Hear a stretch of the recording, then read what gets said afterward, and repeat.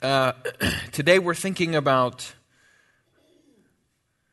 what gives us confidence on the day of judgment. This is from verse 17 of our passage that was read this morning, and it made me think, what would so-called everyday people say will give them confidence on Judgment Day? Although no one would probably use that term, Judgment Day. It sounds too harsh. Rather, what would gain me entry into heaven? I think most answers would be geared towards what they do or did themselves. In other words, it's something I have to do. It's something that I have to accomplish. Well, I did more good than bad. I didn't do these particularly heinous sins. I didn't commit murder. I didn't commit adultery. I didn't, have massive theft. It's the question that comes from the rich young ruler. What must I do to inherit eternal life? Ever since the fall of man has been trying to earn his way back into the garden. But there is no amount of doing good that will get you there.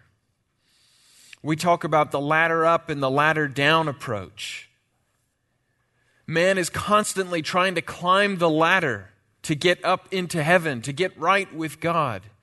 And God's saying, no, I've brought a ladder down to you. I've brought this ladder down, and I've come down in the form of man and died for your sins so that you can come, and yet we still are clamoring to get up the ladder.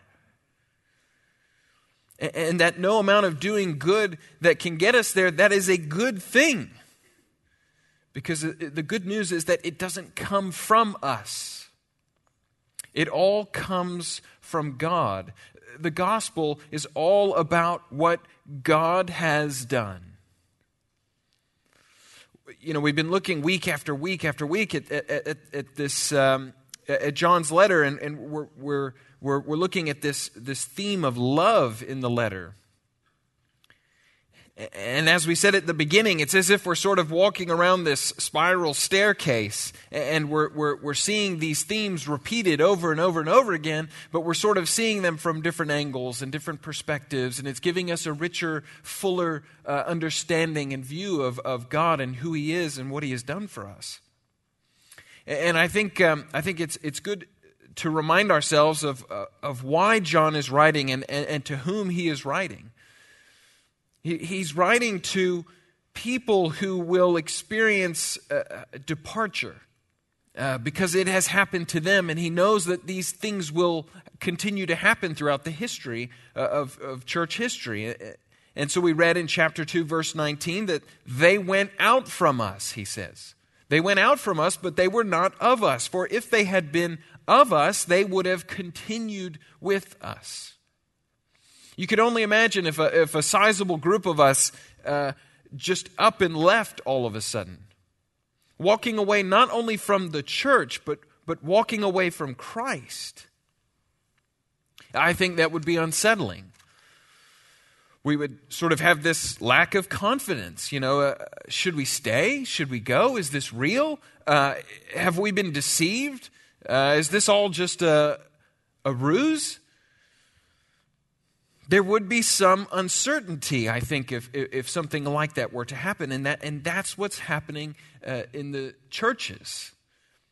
And John is writing to reassure them that they are believers, that they are secure, that Christ is real, that sin is bad and a reality, that love is wonderful and a reality. Because I think one of the most challenging aspects of believing in God and believing in Christ is that we do not see them. Remember what Jesus says to Thomas in the upper room after not believing the other disciples when they come and they said, He's risen, He's here, He's been with us. Jesus tells Thomas, have you believed because you have seen me? Blessed are those who have not seen and yet have believed. Last week we ended with verse 12 of chapter 4. No one has ever seen God. If we love one another, God abides in us, and his love is perfected in us, or completed in us. It's not saying God's love is imperfect. It's saying that it is being made complete in you. Nobody can see God because, no one can see the love of God because that love is invisible in some sense, right? Jesus is no longer in the world to manifest the love of God. The only demonstration of God's love in some sense is, in this age, it comes from the church. It comes from the body of the believers. And that testimony is critical. John chapter 13, verse 35, Jesus says, "They will know that you are my disciples by the way that you love one another." In 2 Corinthians chapter 5, Paul writes, all this is from God, who through Christ reconciled us to himself and gave us the ministry of reconciliation. That is, in Christ, God was reconciling the world to himself, not counting their trespasses against them, and entrusting to us that message of reconciliation. Therefore, we are ambassadors for Christ, God making his appeal through us. We implore you on behalf of Christ to be reconciled to God. John's message in this section, I think, could be summarized as love originated with God, it was manifested in his Son, and it's demonstrated in his people. And John keeps giving us these statements throughout his letter here. He keeps saying, by this we know. By this we know. Why? Because we continually need to be reminded. Especially when we are immersed in this culture that is so confused. Especially when we see some depart. I cannot tell you how many articles I've read in the last 2 or 3 weeks of ministers just walking away from whatever it is that they had. Because ultimately, what do we want? I think what we ultimately want is what John states in verse 17, that we may have confidence for the day of judgment. Isn't that what we want? Isn't that what we want? That when it's all over, when it's all said and done, that we are safe, that we are secure? Well, as we said earlier, it's not dependent on us to make ourselves confident. We don't try and create this confidence out of ourselves. That would be silly. No. Because God has displayed and demonstrated his love in his giving. God has given his Son, verse 14, and we have seen and testify that the Father has sent his Son to be the Savior of the world. Whoever confesses that Jesus is the Son of God, God abides in him, and he in God. The Savior of the world, meaning the one who makes salvation available to the world. He was given to mankind to make available the restoration of hearts. He was given to us. He wasn't just given to help us. He was given over to man that man would take his life so that we can have eternal life. This is the most ironic concept. It's the most ridiculous thing, I think, when I think about it logically. God makes man. Man turns his back on God. God comes to earth as a man. Man kills God so that God can bring life to man. I remember in seminary, it was one of the first classes I took, so I was just barely keeping my head above water. And I remember one of the other students said, "This is the most ludicrous thing. Who of us would have come up with this? Who of us would have come up with a plan like this, so intricate, so detailed?" Not me, that's for sure. And here's the crazy thing. That wasn't the only thing that God gave in display and demonstration of his love to us. He also gave his Spirit. Verse 13. So I'm working backwards here. By this we know that we abide in him and he in us because he has given us his Spirit. Not only has he given us the Son who brings us salvation, but also the Spirit. Do you want to know how much God loves you, Christian? He has sent two persons of the Godhead for us. The Spirit who comes and ministers to us. The Spirit who reveals to us our sin.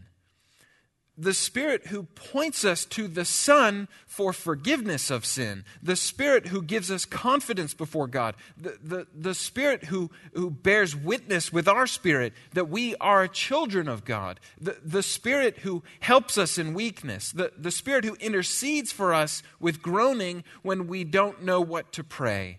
That Spirit has been sent, given for us as a display of that love of God.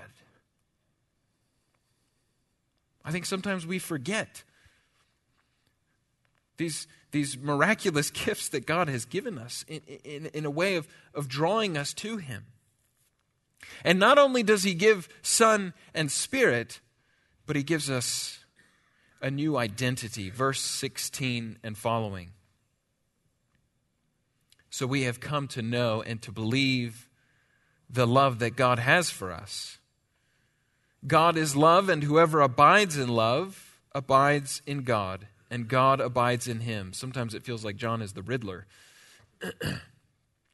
By this, love is perfected or completed with us, so that we may have confidence for the day of judgment, because as he is, so also we are in the world. We come to know and believe the love God has for us in the sending of his Son, in the sending of his Spirit. And because of this love, we know that it will bring us through to the end on that day of judgment. Because we are like Christ in the world. What does that phrase mean?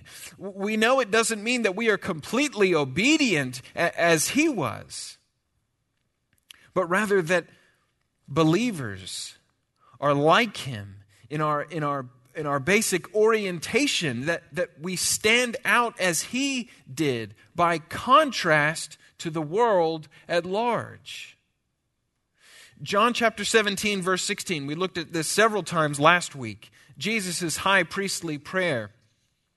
And in praying for his disciples, he says, "They are not of the world, just as I am not of the world." We have an eternal citizenship in a different location. Our identity has completely changed. We are no longer slaves to sin. We are no longer dead men walking. We are no longer of the world. We have put on the garments of righteousness. We have been clothed in the robes of Christ. And he is the new authority in our lives. We have this element of separation from the world now. Not that we go and live on a mountaintop and go through the monastic thing and live in isolation. No. No, it's our witness, our testimony, the way that we act, the way that we think, the way that we speak. It should be different from the world. Do we look that different from the world? I didn't mean that as a challenge. I do wonder sometimes. Because we are no longer sons and daughters of Adam, but we are children of God. Sometimes I don't feel like I feel the weight of that. That feels simplistic. I read about this football player from Samford University over in Birmingham. His stepfather had, however the process works, had sort of adopted him as when he was young. He had adopted him. He had brought him into his family. He had given him this new identity. He gave him structure, and he showed his love for his son. And in response, the son has his last name changed to his stepfather's name. He wanted to show this because he wanted to put his identity in his dad's name. And so he had his last name changed on the back of his jersey. It's not a perfect illustration because God adopts us into his family and he gives us a new jersey. He gives us an entirely new uniform and he changes our names. He puts a jersey on us with a new name on it.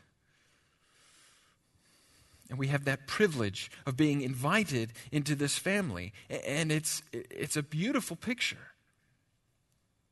Something that we do not deserve. And yet that love was poured out for us. That love was poured out through the Son and through the Spirit. And we're given this new identity.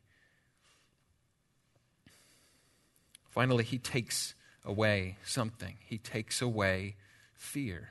Verse 18, there is no fear in love, but perfect love casts out fear. For fear has to do with punishment, and whoever fears has not been perfected in love. In verse 17, he wants us to have confidence on the day of judgment. In verse 18, he wants us to not have fear of judgment on the day of judgment. When you are abiding in love or abiding in God and He in you, then there is no fear of punishment. Have you ever felt like you deserved punishment for loving God or being loved by God? It sounds ridiculous. It's nonsense. And the thought of punishment comes from fear. Therefore, what love does, it is a byproduct. Its byproduct is casting that fear out. And since, verse 19, we love because He first loved us, then we know that it is because of God, that fear is cast out. It's not like we put on all the armor, our own armor, and we are fighting fear on our own. No, this is one of the gifts that He's given us. He's the one that's able to cast it out. He's the only one that can do this. The love of God or the love from God removes that fear of final judgment within the context of this section that we're looking at. You know, some people would say that if you love others enough without Jesus, that makes you a good person and that is what will save you.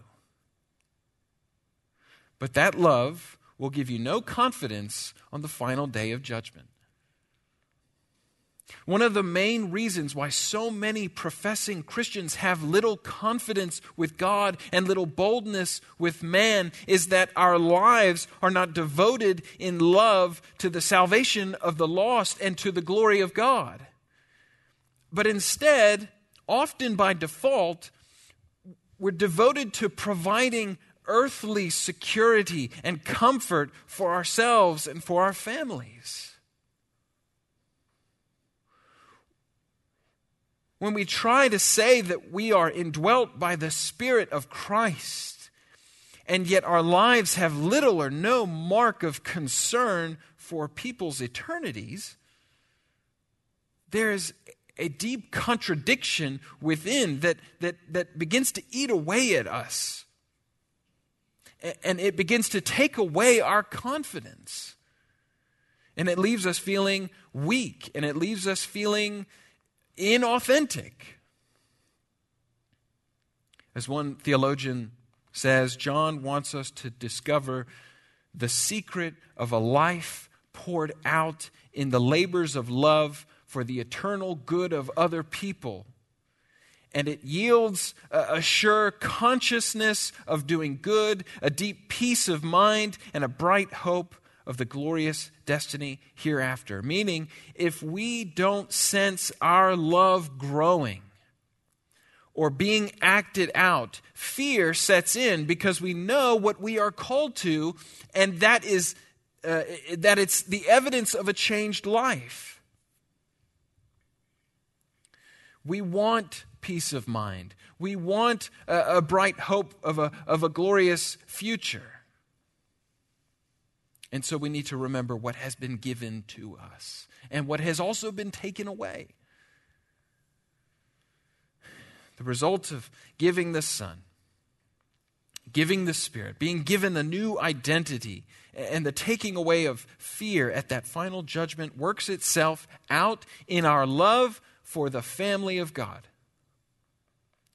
You remember last week we talked about that cycle of love. We come to know our sin. We come to know salvation. We have a new appreciation for Christ. We have a new appreciation for godliness. We have a new appreciation for His people. The love flows from God through the Son, through the Spirit, into the believer, to the church, to the world, and back to God. God, who cannot be seen, provides the Son and the Spirit and a new identity, and He takes away fear of punishment on the final judgment, and that displays itself in the love for the brothers and the sisters who are visible, who are seen. We're freed in our new identity in God because of the love of God that has been given. And we're freed because we no longer have to fear the one thing that we are most concerned with in regards to the final day. And it's displayed by His people because of the God who is not seen. Again, if I was coming up with this, it wouldn't make any sense. So when people say to us, well, where is your God? Does that put fear in us? Does that strike fear in us? If a group of people were to leave us and depart, would that strike fear in us? Or do we remember what God has given us? Though it may seem simple, what He has done for us, and the love that He has showed us in those things, and in that love which is being completed in us, which is being worked out in us. We love others. We love others. We love others. And we gain confidence. We gain confidence. We remember what He's done for us. And we overflow with that love of what He's done for us. And it pours out over us and into those around us and into the communities in which He has put us in intentionally. And it gives us confidence. And it gives us confidence. And it builds us up. And it reminds us of who we are and what He has done for us. Let's pray.